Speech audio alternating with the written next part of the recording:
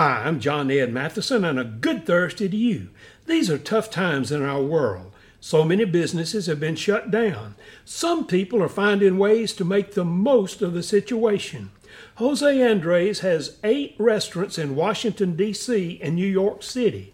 He is offering to-go meals for free for those in financial difficulty and only charges $7 for those who can afford to pay.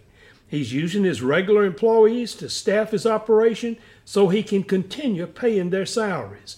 He's open daily for takeout. Jose says people have to eat. And then I like his philosophy. He said we need to prepare for the worst, but hope for the best. That's a great attitude for facing a difficult situation and a great way to put that attitude into action. Prepare for the worst, but hope for the best. What's your attitude and action?